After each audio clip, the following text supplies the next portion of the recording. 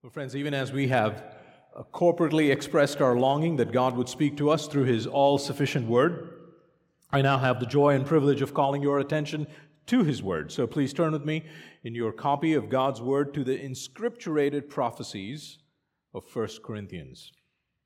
1 Corinthians chapter 14, verses 26 to 40. Let's ask the Lord for His help as we approach His Word. Let's pray together. Father, we confess that it is sweet to our souls to trust in Jesus, to take Him at His word. Father, we ask for grace to trust Him more. As we approach these words, may we hear the voice of the risen Christ who speaks to us from heaven. Give us loving and discerning hearts. Test our thoughts and our attitudes, and may your Spirit of truth prevail over our unbelief.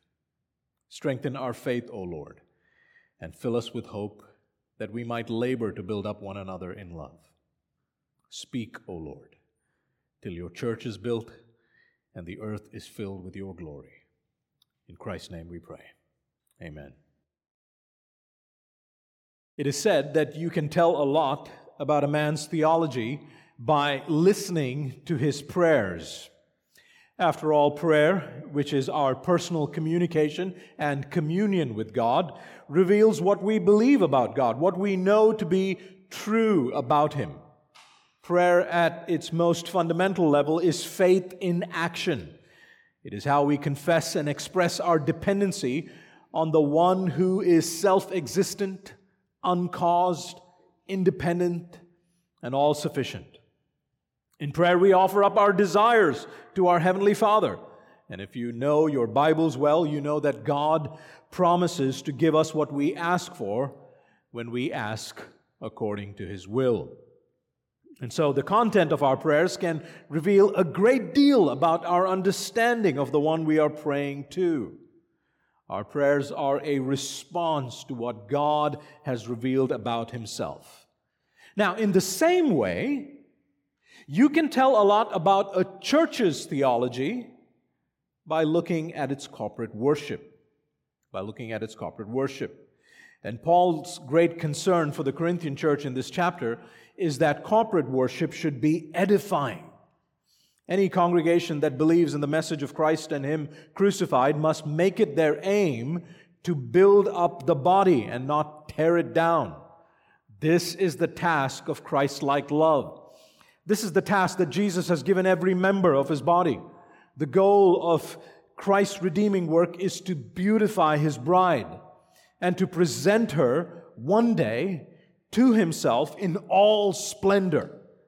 And to that end, He has given good gifts to His church. He has given the body of Christ a variety of grace gifts so that we might minister to one another in love. These gifts, according to 1 Corinthians 12, verse 7, are nothing but manifestations or workings of the Spirit for the common good. Now, there were certain members in the church at Corinth who were fascinated by the more prominent speaking gifts, the revelatory gifts of prophecy and of tongues. These men and women were drawn towards these flashy gifts because that's what their culture was drawn towards. Impressive speaking abilities. And as a result of this fascination, they began to abuse those gifts. They began to use those gifts for their own glory, just like the public speakers in Corinth would have. And one way this abuse presented itself was that those who spoke in tongues didn't really care if they were interpreted or not.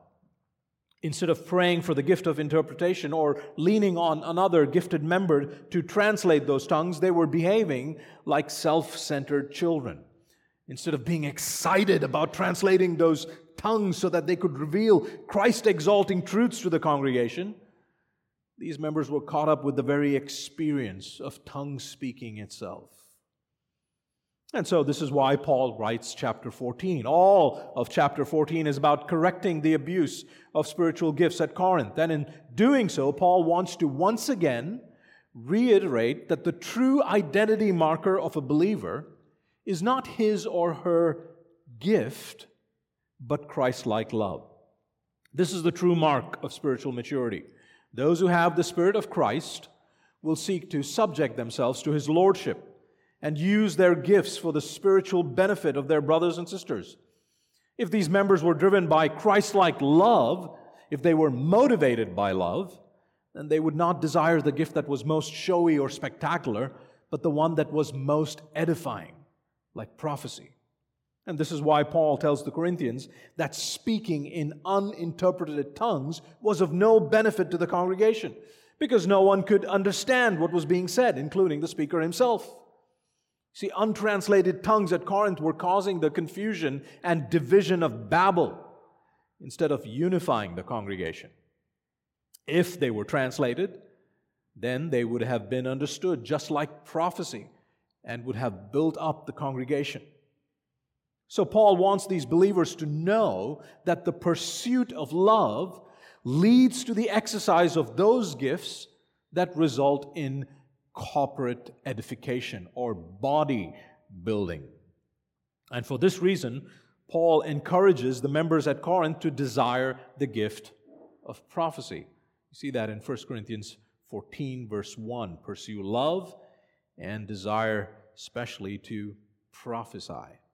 Prophecy is better because when the Word of God is authoritatively and infallibly revealed to the congregation in a language that is known and understood, it builds up the church. Prophecy is for upbuilding and encouragement and consolation. Edification or building up comes only with intelligibility. And this is why Paul teaches us that you cannot be edified by what you do not understand. Building up the body of Christ requires intelligible speech. Building up the body of Christ requires us to address the mind with the truth of God's Word.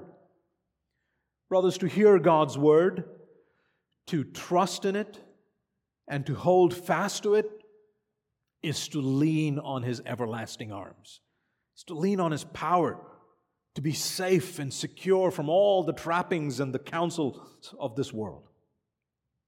And friends, this is why even though the biblical gifts of prophecy and tongues have ceased, in our corporate worship services, we want inscripturated prophecies. We want the Scriptures to be front and center of all that we do because we want to know nothing among ourselves except Christ and Him crucified.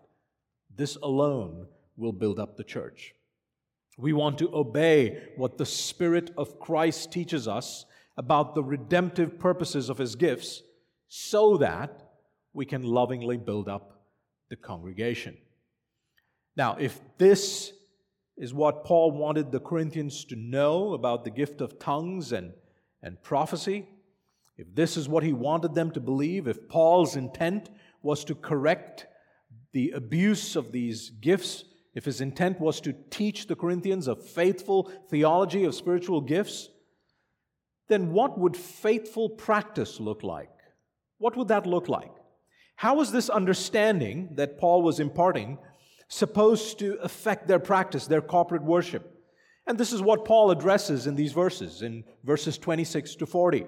God-glorifying corporate worship is worship that is consistent with God's character and His redemptive purposes for His church. I'll say that again. God-glorifying corporate worship is worship that is consistent with God's character and His redemptive purposes for His church.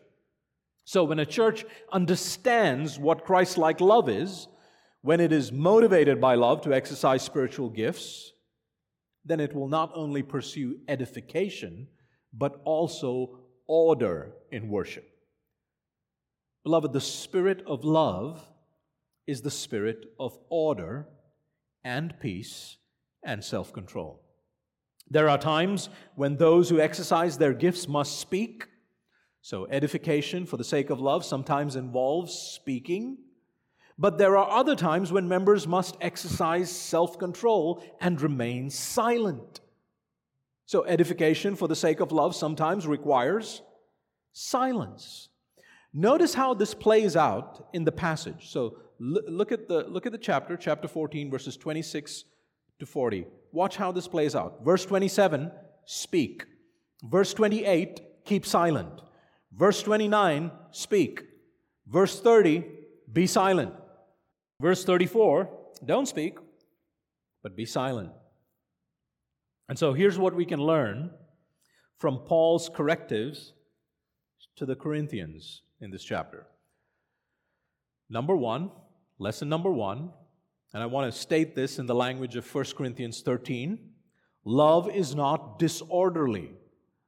Love is not disorderly. And we'll spend most of our time, the bulk of our time, on this first point.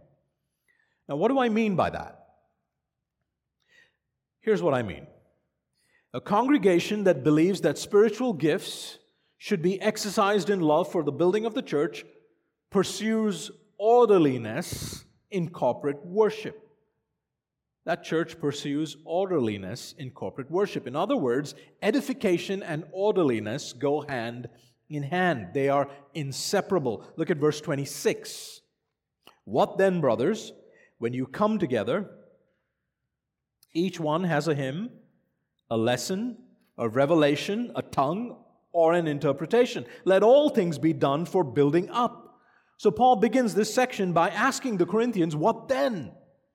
In light of all that I've told you about prophecy and tongues, now that you know that uninterpreted tongues are a sign of God's judgment for unbelievers, now that you know that if outsiders walked into your service and saw and heard you speaking in untranslated tongues, they would think you were insane. Now that you know how God's word of prophecy instructs the believer and saves the unbeliever, now that you know these things, what should you do? What then, brothers? What should you do? The more important question is, how should you do them? How do you exercise your gifts to the glory of God in corporate worship? Look at the text. When you come together, each one has a hymn. The word is psalmos or psalm. This is a song. Perhaps someone sang in a tongue. Someone else had a lesson, a gospel teaching. Someone else had a revelation, that's a prophecy. Another came with a tongue, that's inspired speech in another language, and yet another with an interpretation. These are all good things, says Paul. But if you understand the purpose of these gifts, then you will act according to this principle. What's the principle? Let all things be done for building up. You see, whether it was the extraordinary revelatory sign gifts like prophecy and tongues during the foundational years of the church, or the more ordinary gifts of the Spirit that continue, like the gifts of helping and administration and service and exhortation and teaching and generosity and leading and showing mercy, all these workings of the Spirit are for the building up of the body. They are given to accomplish the bridegroom's redemptive purposes for his bride. Let all things be done for building up. Brothers and sisters, this guiding principle ought to be on our minds when we assemble together as a church for corporate worship. This is God's will for us, and He has revealed that will to us in His written word. You see, Paul has already told us, and we considered this last week, that what we need for building up the saints is the intelligible proclamation of God's word. That's what we need, the intelligible proclamation of God's word. That's why he says to them to desire prophecy in verse 1. Friends, we cannot worship our Savior rightly without His word, apart from responding to His word. The very definition of worship requires it. Worship is ascribing worth or value to God. How do we get that definition? Well, we get it from Psalm 29, verse 2. Psalm 29, verse 2 helps us arrive at that definition. Here's what the psalmist says: ascribe to the Lord the glory due His name. Worship the Lord in the splendor of holiness. Worship is ascribing to our triune God the glory due His name. We must make much of Him. And friends, we can only do that if He opens our eyes to see who He is. And He does that through His saving word. And when He does that, the only right response is worship. Friends, worship is our response to God's self-revelation to us. So David Peterson defines worship like this. He says, worship is the response to God's self-revelation in the way that He proposes and in the way that He alone makes possible. In other words, God is the one who saved us by His grace in Christ.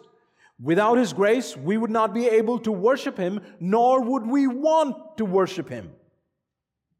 Friends, although we were created to worship God, Scripture tells us that we have turned our backs on Him.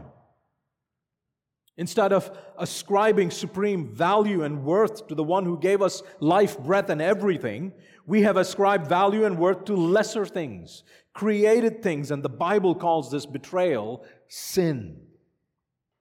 Paul puts it like this in Romans 1:25. He says, "We have exchanged the truth about God for a lie and have worshipped and served the creature rather than the Creator." You see, we cannot worship God if we do not have a relationship with Him. Sin has alienated us from God's presence. How can we worship God when we don't love God, but love other things? How can we ascribe supreme worth and value to something or someone we don't love? You see, all of humanity suffers from this worship disorder called sin. We love and we value lesser things, including ourselves. Instead of ascribing to God the glory due His name, we ascribe glory to other things. And for this rebellion, mankind stands under God's judgment. But the good news of the gospel is that the God who created us for worship and life and flourishing, even when we refused to worship Him and chose death instead, graciously enables us to worship Him yet again through the reconciling work of His Son. You see, this is why that message of Christ and Him crucified is essential for Christian worship. And it's a message that tells us of an orderly plan of salvation. See, God sent His Son into the world and He took on human nature. He demonstrated a perfect trust in His Word and He died on the cross in the place of sinners, taking God's judgment on Himself. Jesus did this for all who would repent of their sins and put their trust in Him. And so anyone who acknowledges their sin, anyone who acknowledges their failure to worship God as they should have, and believes on the Lord Jesus Christ and His resurrection from the dead, will be forgiven and reconciled to God.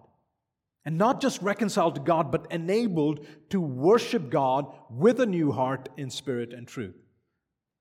You see, the cross makes Christian worship possible.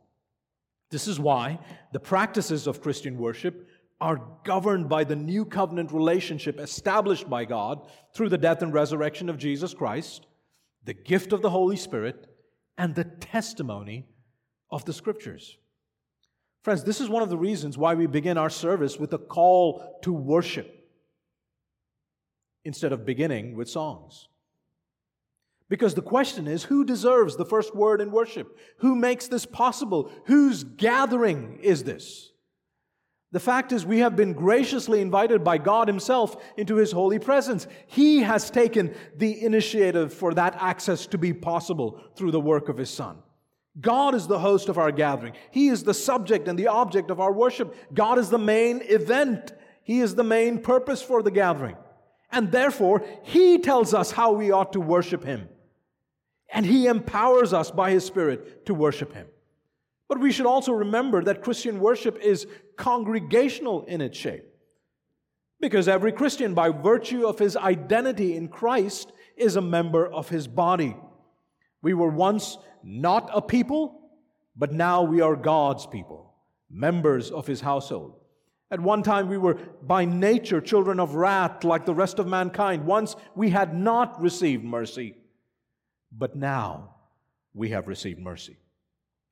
Matt Merker, whom many of you have met, in his book on corporate worship describes it as the gathering of God's people by His grace, for His glory, for their good, and before a watching world. And friends, as we gather to worship God in obedience to His Word, as we minister in His presence to one another with the gifts that He has given us, Remember that we are being used as instruments of His grace. We're being used by Him to build up one another. And that means when we gather to give God glory, we are being edified as well. Corporate worship has both a vertical and a horizontal component. Exaltation and edification are both commanded by God as we gather for worship. And so the point of corporate worship is not to glory in ourselves, it's not to build self-esteem, but to glory in God and serve others in humility and Christ-like love.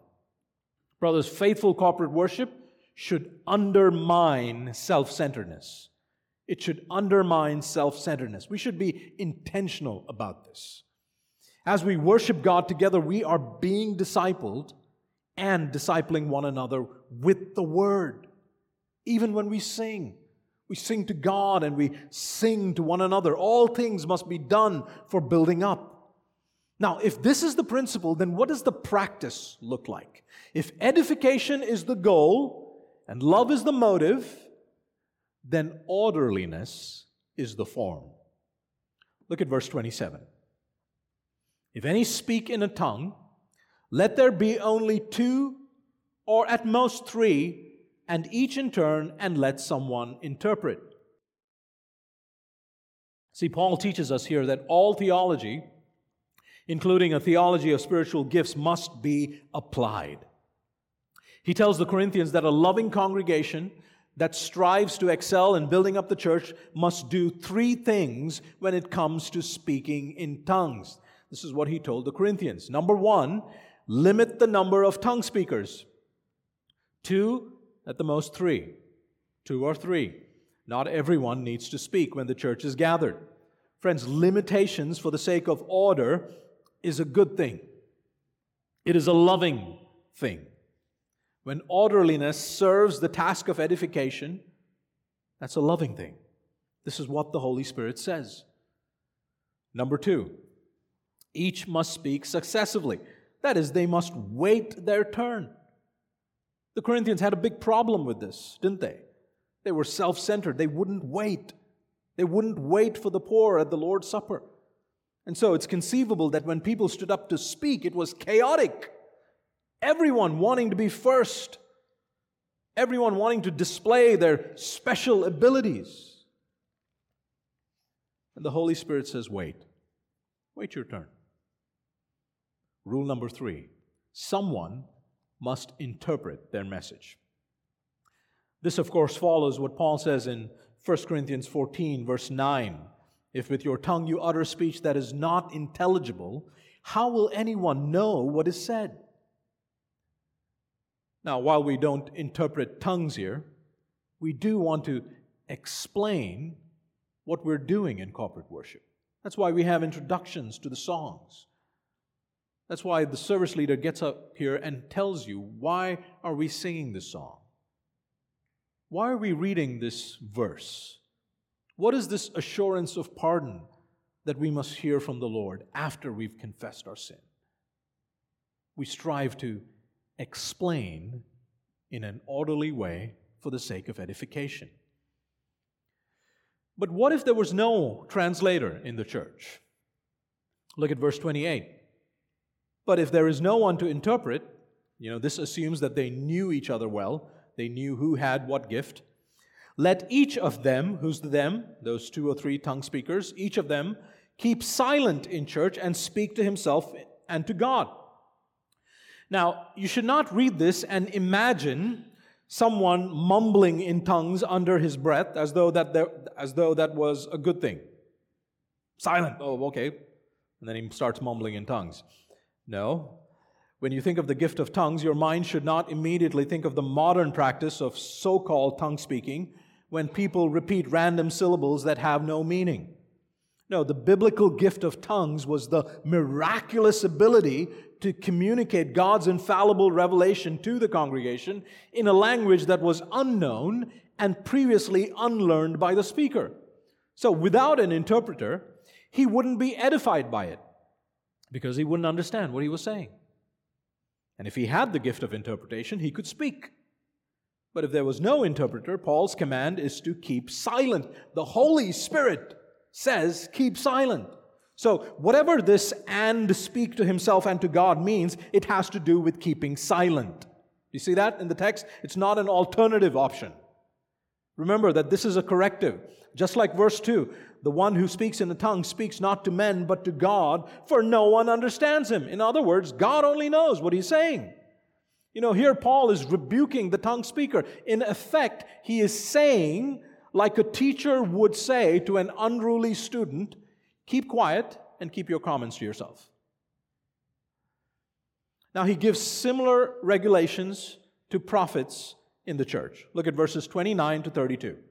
Let 2 or 3 prophets speak, and let the others weigh what is said. Now, remember what the gift of prophecy was. A prophet would communicate God's authoritative and infallible revelation to his people in a language that was understood by all. A prophecy was a revelatory gift given for the building up of the church. And so here's Paul's rules, or rather the Holy Spirit's rules, for the practice of prophecy. Number 1, limit the number of prophets. Again, let 2 or 3 speak. This is for the sake of order. Rule number 2, let the others, perhaps these were other prophets, or those who had the ability to distinguish between the spirits, weigh what is said. To weigh something is to judge it, to exercise discernment. 1 Corinthians 12, verse 10 tells us that there were some in the congregation who had the ability to distinguish between spirits.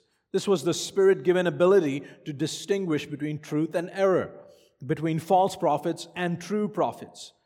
Now, continuationists argue for a redefinition of New Testament prophecy, for it to mean something less authoritative and fallible than Old Testament prophecy.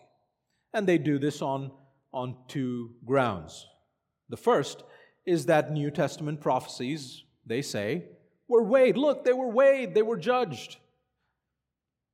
But that's not a good reason for redefining prophecy. Even in the Old Testament, prophecies were weighed by God's people. In Deuteronomy 18, God tells His people how to know if a prophet is a true prophet or not. If a prophet proclaims a word and it does not come to pass, then he is a false prophet. That's the way you check. In Deuteronomy 13, Moses says, if the prophet gives you a sign or a wonder and that word does come to pass, but later he says, let's go after other gods and serve them, then he is a false prophet. What he's saying doesn't square with what Moses has said about God. See, false prophets were put to death under the Old Covenant.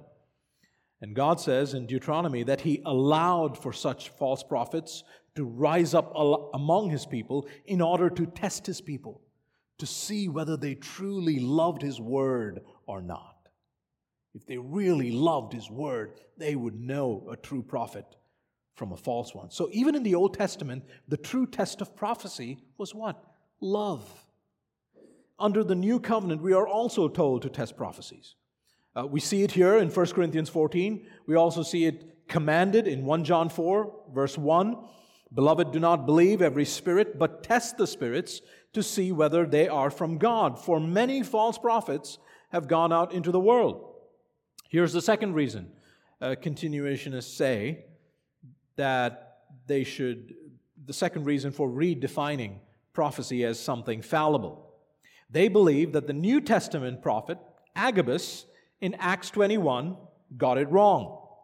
The problem with that hypothesis is that it's not true. Simply not true. Agabus got it right on both counts. On both counts. So turn with me to Acts 11. The first time we hear about Agabus is in Acts 11. Luke tells us that in Acts 11:27, that in those days, prophets came down from Jerusalem to Antioch. In Antioch, the disciples were first called Christians. Luke tells us in Acts 11:28 that one of them, named Agabus, stood up and foretold by the Spirit that there would be a great famine over all the world. And then you see these words in brackets. This took place in the days of Claudius. What does that tell you?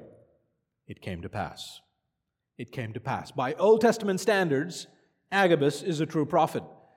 Now, how did they respond to this prophecy? Acts 11:29. So the disciples determined, everyone according to his ability, to send relief to the brothers living in Judea. Good response. Good response. Now, the second time we hear of the prophet Agabus is in Acts 21, verse 10. So Paul is now at Caesarea, and he's on his way to Jerusalem.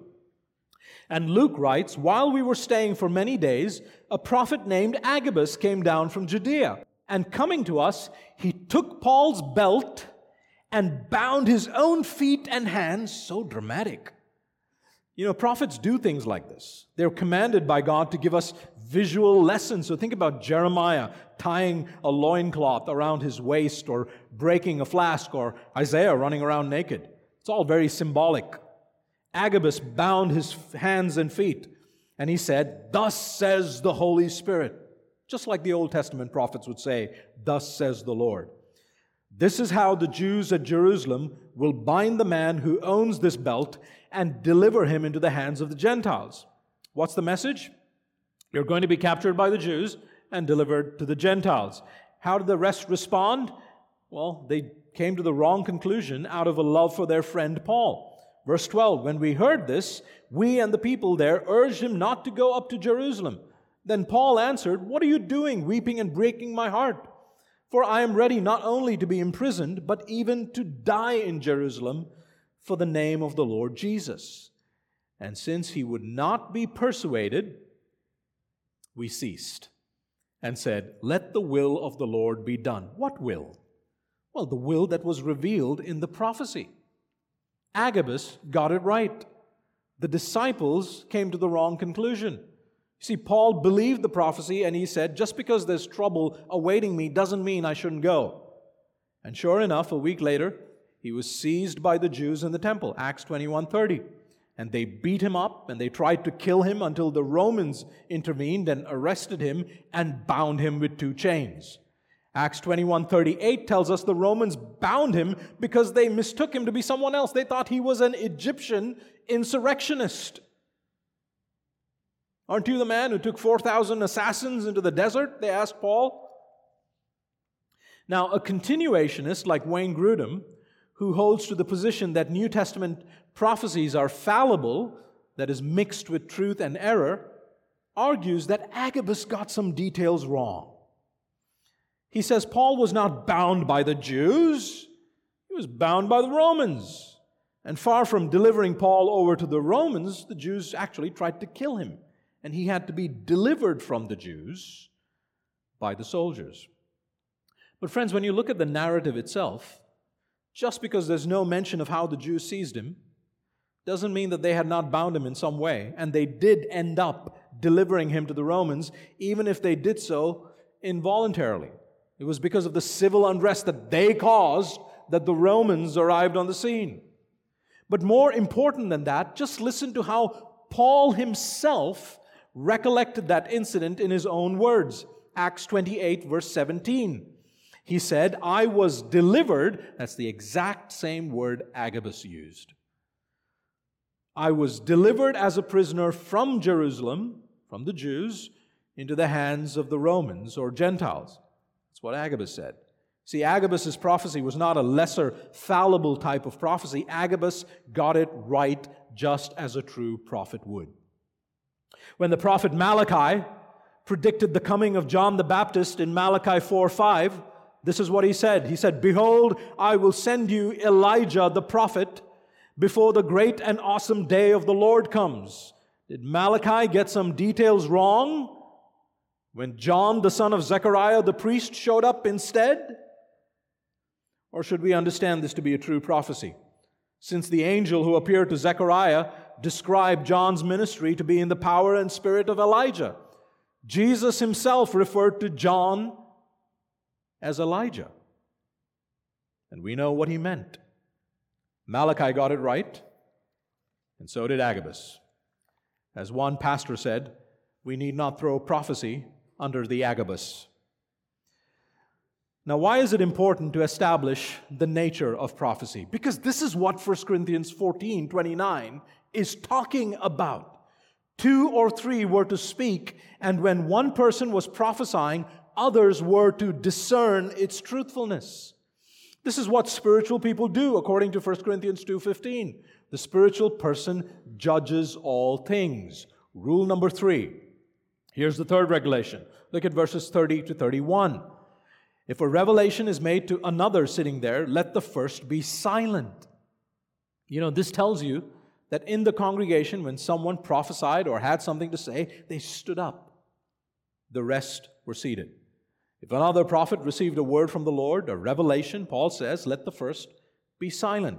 This does not mean that the second prophet could interrupt or cut off the first mid-speech. No, this means that the first one ought to be mindful of the second. He ought to conclude what he had to say so that the second prophet could speak. It's the same principle. Wait, be mindful. This was to promote loving order. Loving order for the sake of what, you say? Well, look at the next verse. Here's the reason. For you can all prophesy one by one, so that all may learn and all be encouraged. That's the goal, edification. This is the aim of prophecy, to equip the saints so that they may learn the Word of God. This was instruction for the sake of encouragement, so that the saints would be spurred on to love and good works. But what if someone in this self-centered, chaotic crowd said, I can't help it. I can't. When the Spirit is upon me, I've got to speak. I must speak in tongues. I have to prophesy. You can't stop me. I can't even stop myself. What do you say to such a person? Look at verse 32. And the spirits of prophets are subject to prophets. Beloved, the Spirit who works in you is the spirit of order and of self-control. What does Paul mean?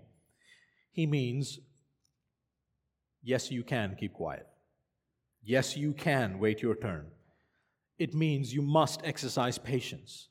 It means you can work towards the edification of the body in corporate worship by imitating God Himself. Friends, orderliness is a loving thing. It's a loving thing. It's wonderful to serve the body with the gifts of helps and service and showing mercy, to demonstrate love by sending meals for Paul and Christine. But an orderly meal train helps, doesn't it?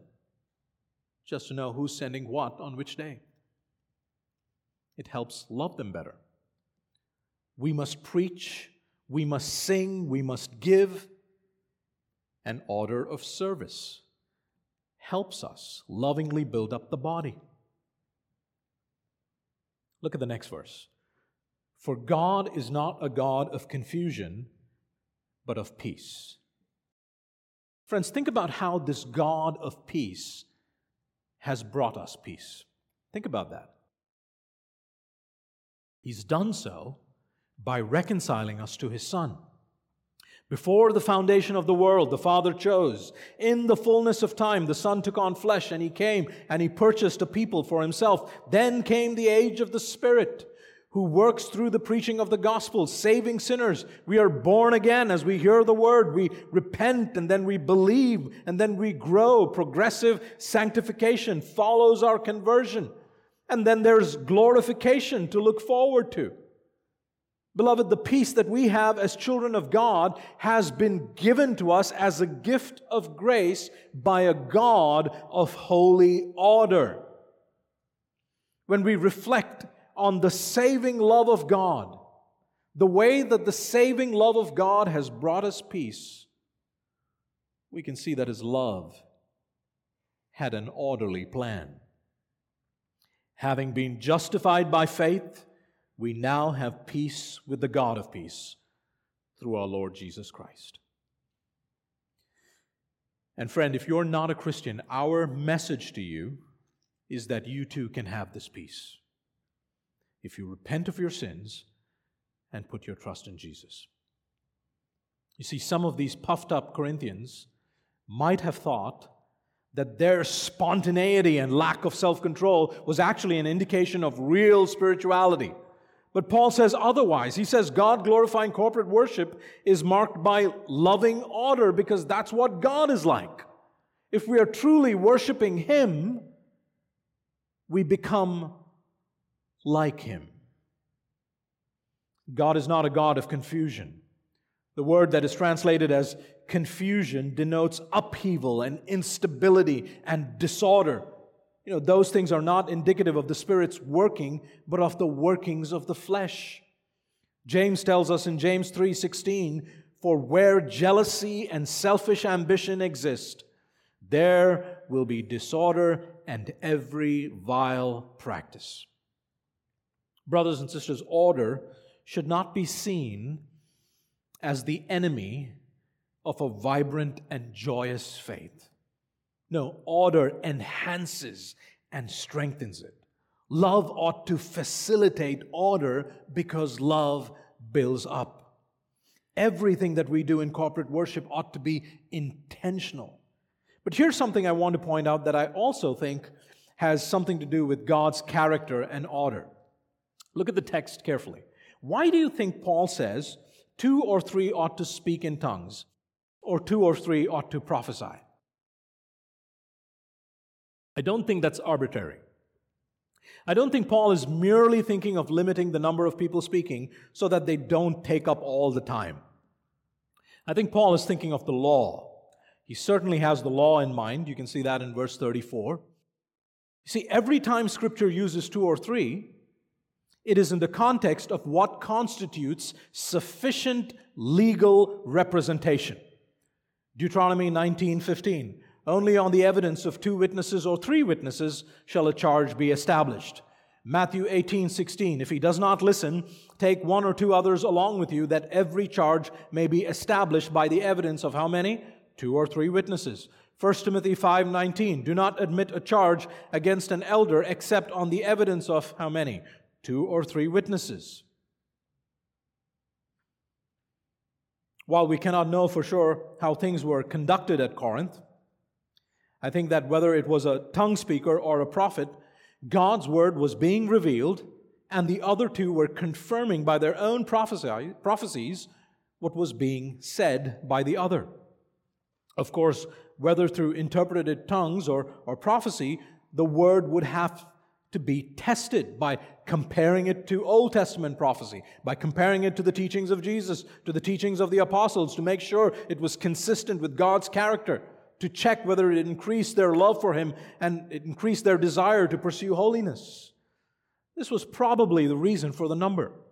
And all of that, again, comes out of a motivation to edify through orderliness. But friends, orderliness must also take into account our God-ordained roles. And that brings us to our second lesson that we can learn from this passage. Love that builds up the church affirms God's design for men and women in corporate worship. So love is not disorderly. Number 2, love that builds up the church affirms God's design for men and women in corporate worship. Look at verses 33 to 35. As in all the churches of the saints, so this is not a new teaching that Paul is bringing to the Corinthians. As in all the churches of the saints, the women should keep silent in the churches. Now, we should not read this as an absolute prohibition. Silence in every imaginable situation. We know he cannot mean that because in chapter 11, women were praying in tongues and prophesying, and they were encouraged to do so with their heads covered. This seems to be in reference to a very specific situation, a particular situation. Why should they keep silent? Look at the next phrase. For they are not permitted to speak, but should be in submission, as the law also says. And I think that gives us a clue as to what was going on in Corinth. You see, Paul says that they should not speak, but should be in submission, as the law also says. Submission to what? Or who? Now, when you read Scripture, it's clear that women are called to submit to their husbands. They're not called to submit to all men, but only to their husbands in everything. Yes, they should be submissive to God and His Word. So should men. They ought to submit to their elders. So should men. But Paul seems to be talking about their husbands. We know this is the case because of the next verse. Look at verse 35. If there's anything they desire to learn, so the speaking has to do with learning, questioning. If there's anything they desire to learn, let them ask their husbands at home, for it is shameful for a woman to speak in church. And I think he means to speak in this way, whatever was going on.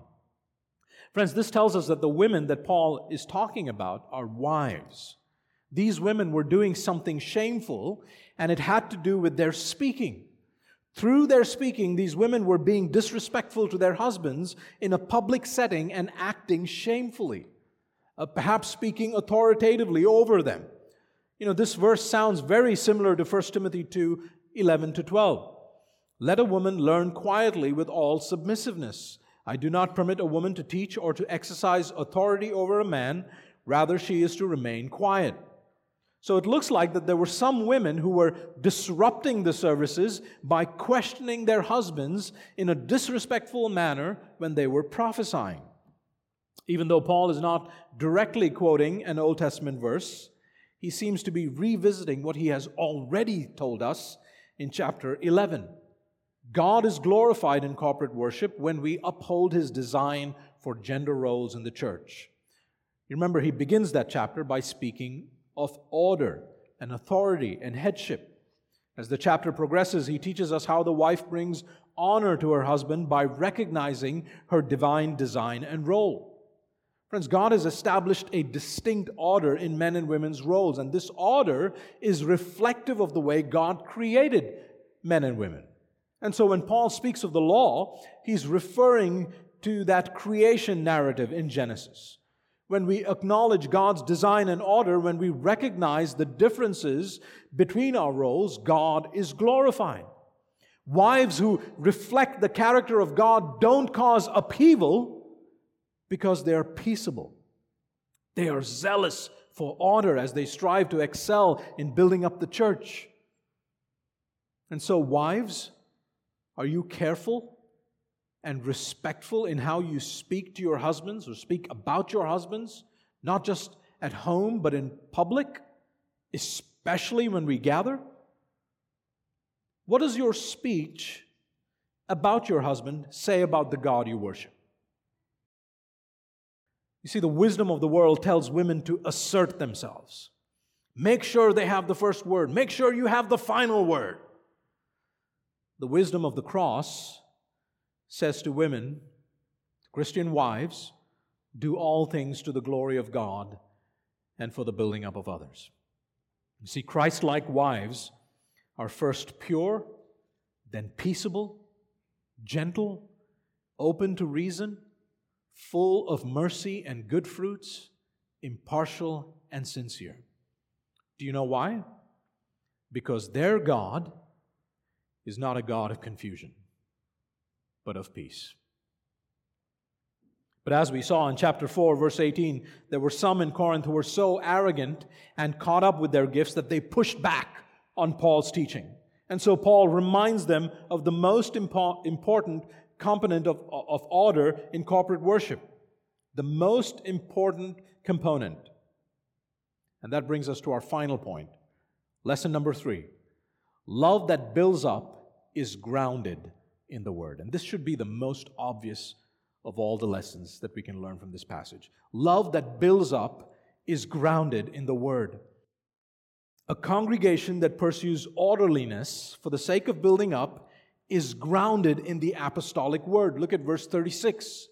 Paul envisions that some members who were boasting in their word gifts like tongues and prophecy might resist his commands, and so he asks them, verse 36, or was it from you that the word of God came? What's he talking about? The word of God that they were speaking through tongues and prophecies. What does he call them? The word of God. Or are you the only ones it has reached? Now, clearly, the word did not originate with them. It was the word of the Lord that they were speaking. And remember, they had received those gifts of the Spirit when they believed in the gospel, when Paul preached that gospel to them. So Paul's point is that they needed to remember that they do need his instruction. They do need to listen to God's word through Paul, which is why he reminds them in chapter 15, verses 1 to 3, "Now I would remind you, brothers, of the gospel I preached to you, which you received, in which you stand, and by which you are being saved, if you hold fast to the word I preached to you, unless you believed in vain. For I delivered to you as of first importance what I also received, that Christ died for our sins in accordance with the Scriptures."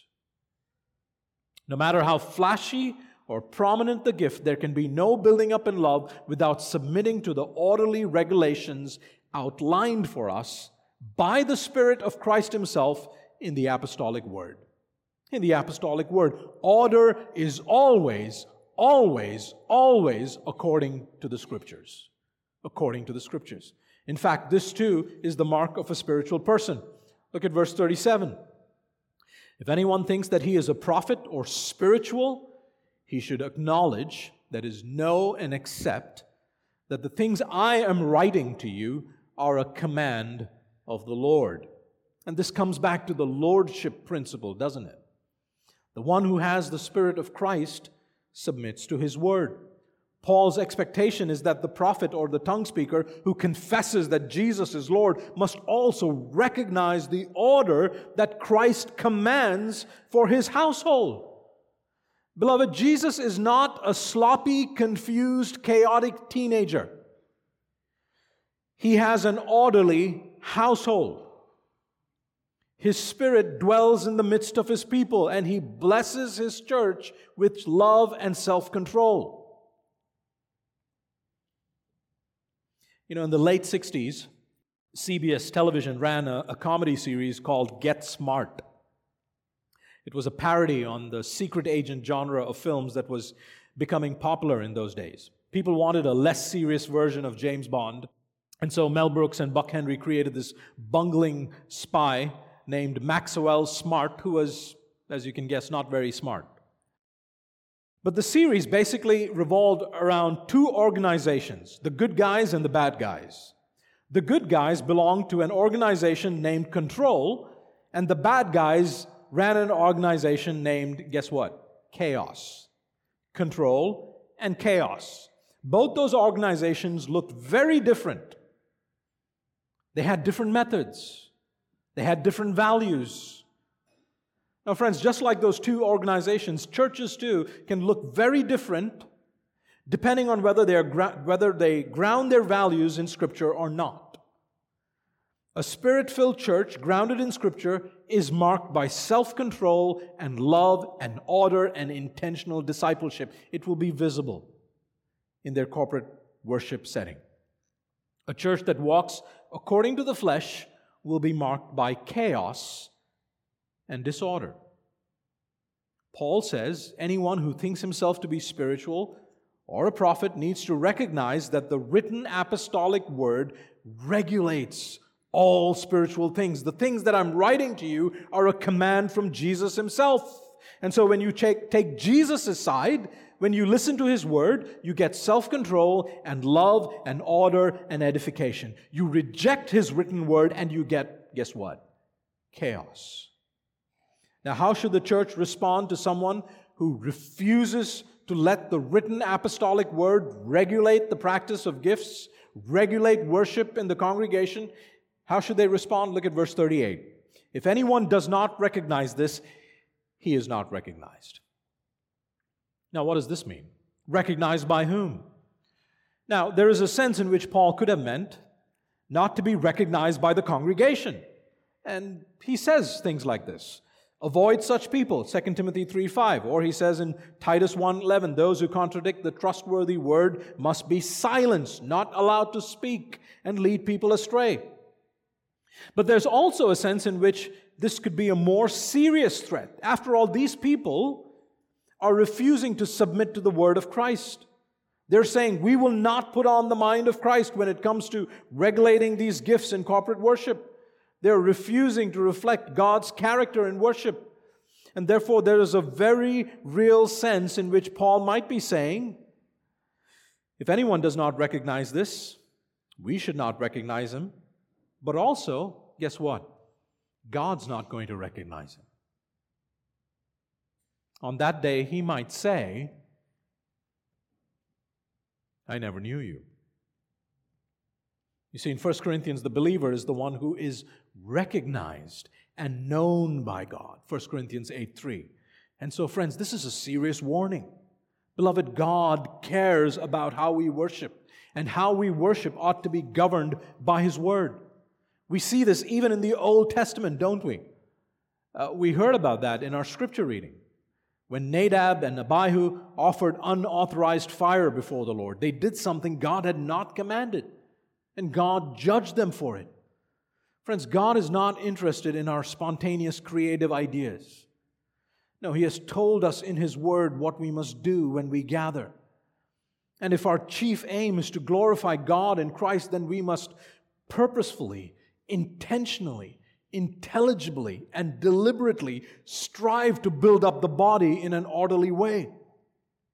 And that requires us, according to the written Word, to read Scripture in corporate worship, to listen to preaching and teaching, to share the Lord's Supper and celebrate baptisms, to encourage and exhort one another, to sing praises to God in song, to publicly confess our sins, to publicly confess our faith together, to pray together, to give together, and to do it all in an orderly way that reflects the glory of God Himself. And this is why, as he corrects those abuses, Paul encourages the Corinthians to desire the gift that most builds up the church. Look at verse 39. So, my brothers, this is the conclusion of it all, earnestly desire to prophesy. This is what will build up the church. Let the Word of God do its equipping, encouraging, consoling, correcting work. What about tongues? Should we ditch tongues? They ask. Paul says, and do not forbid speaking in tongues. In those foundational years when these gifts were operative, Paul says, regulate them. Don't abuse them.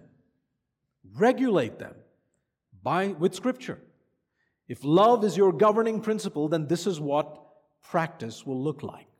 Verse 40, but all things should be done decently and in order. Decently. That's an interesting word to describe corporate worship, isn't it? I mean, when was the last time you heard someone describe Sunday morning like that? Yeah, how was corporate worship? It was decent. It was decent. You know, when talking about worship, we're used to hearing adjectives like lively, exuberant, spontaneous, vibrant. Oh, it was so uplifting. Or the opposite, it was dull, boring, dead. See, the word that is translated as decently can also be translated as becomingly or properly. It's a word that reflects congruency or consistency. So Romans 13:13 uses the same word. Paul says, let us walk properly or decently as in the daytime and not in drunkenness and sexual immorality. So decency is a moral category. When worship is according to or faithful to Scripture, it is proper. It is decent. That's a good word. It's a biblical word. Decently and in order. Beloved, our God is a God of order.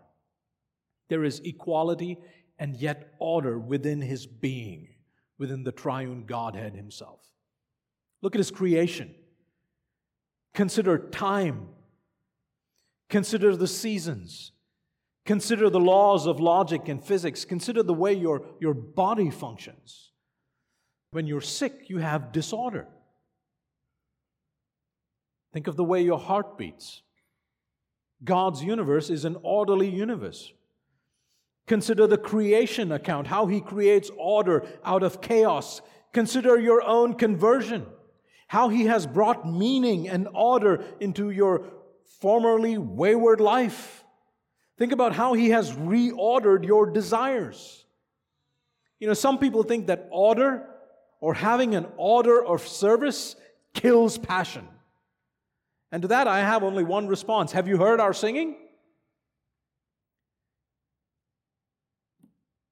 Come and attend our corporate worship service.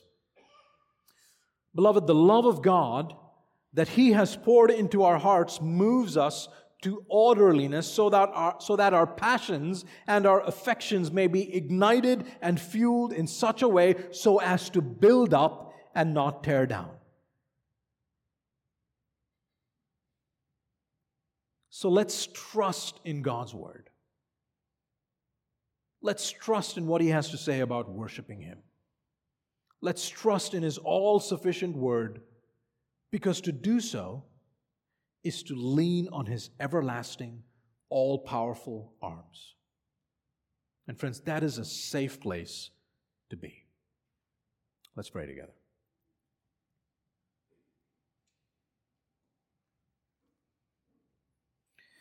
Father, as we take these words to heart, help us to build up your church in love. Teach us to deny ourselves for the good of the other. Cause our hearts and minds to be saturated with Scripture so that your word would go back and forth in the congregation as we encourage and exhort and comfort and counsel one another. May your peace guard our hearts. Fill us with joy, O Lord, as we labor in the gospel, knowing that our labors will not be in vain. In Jesus' name we pray. Amen.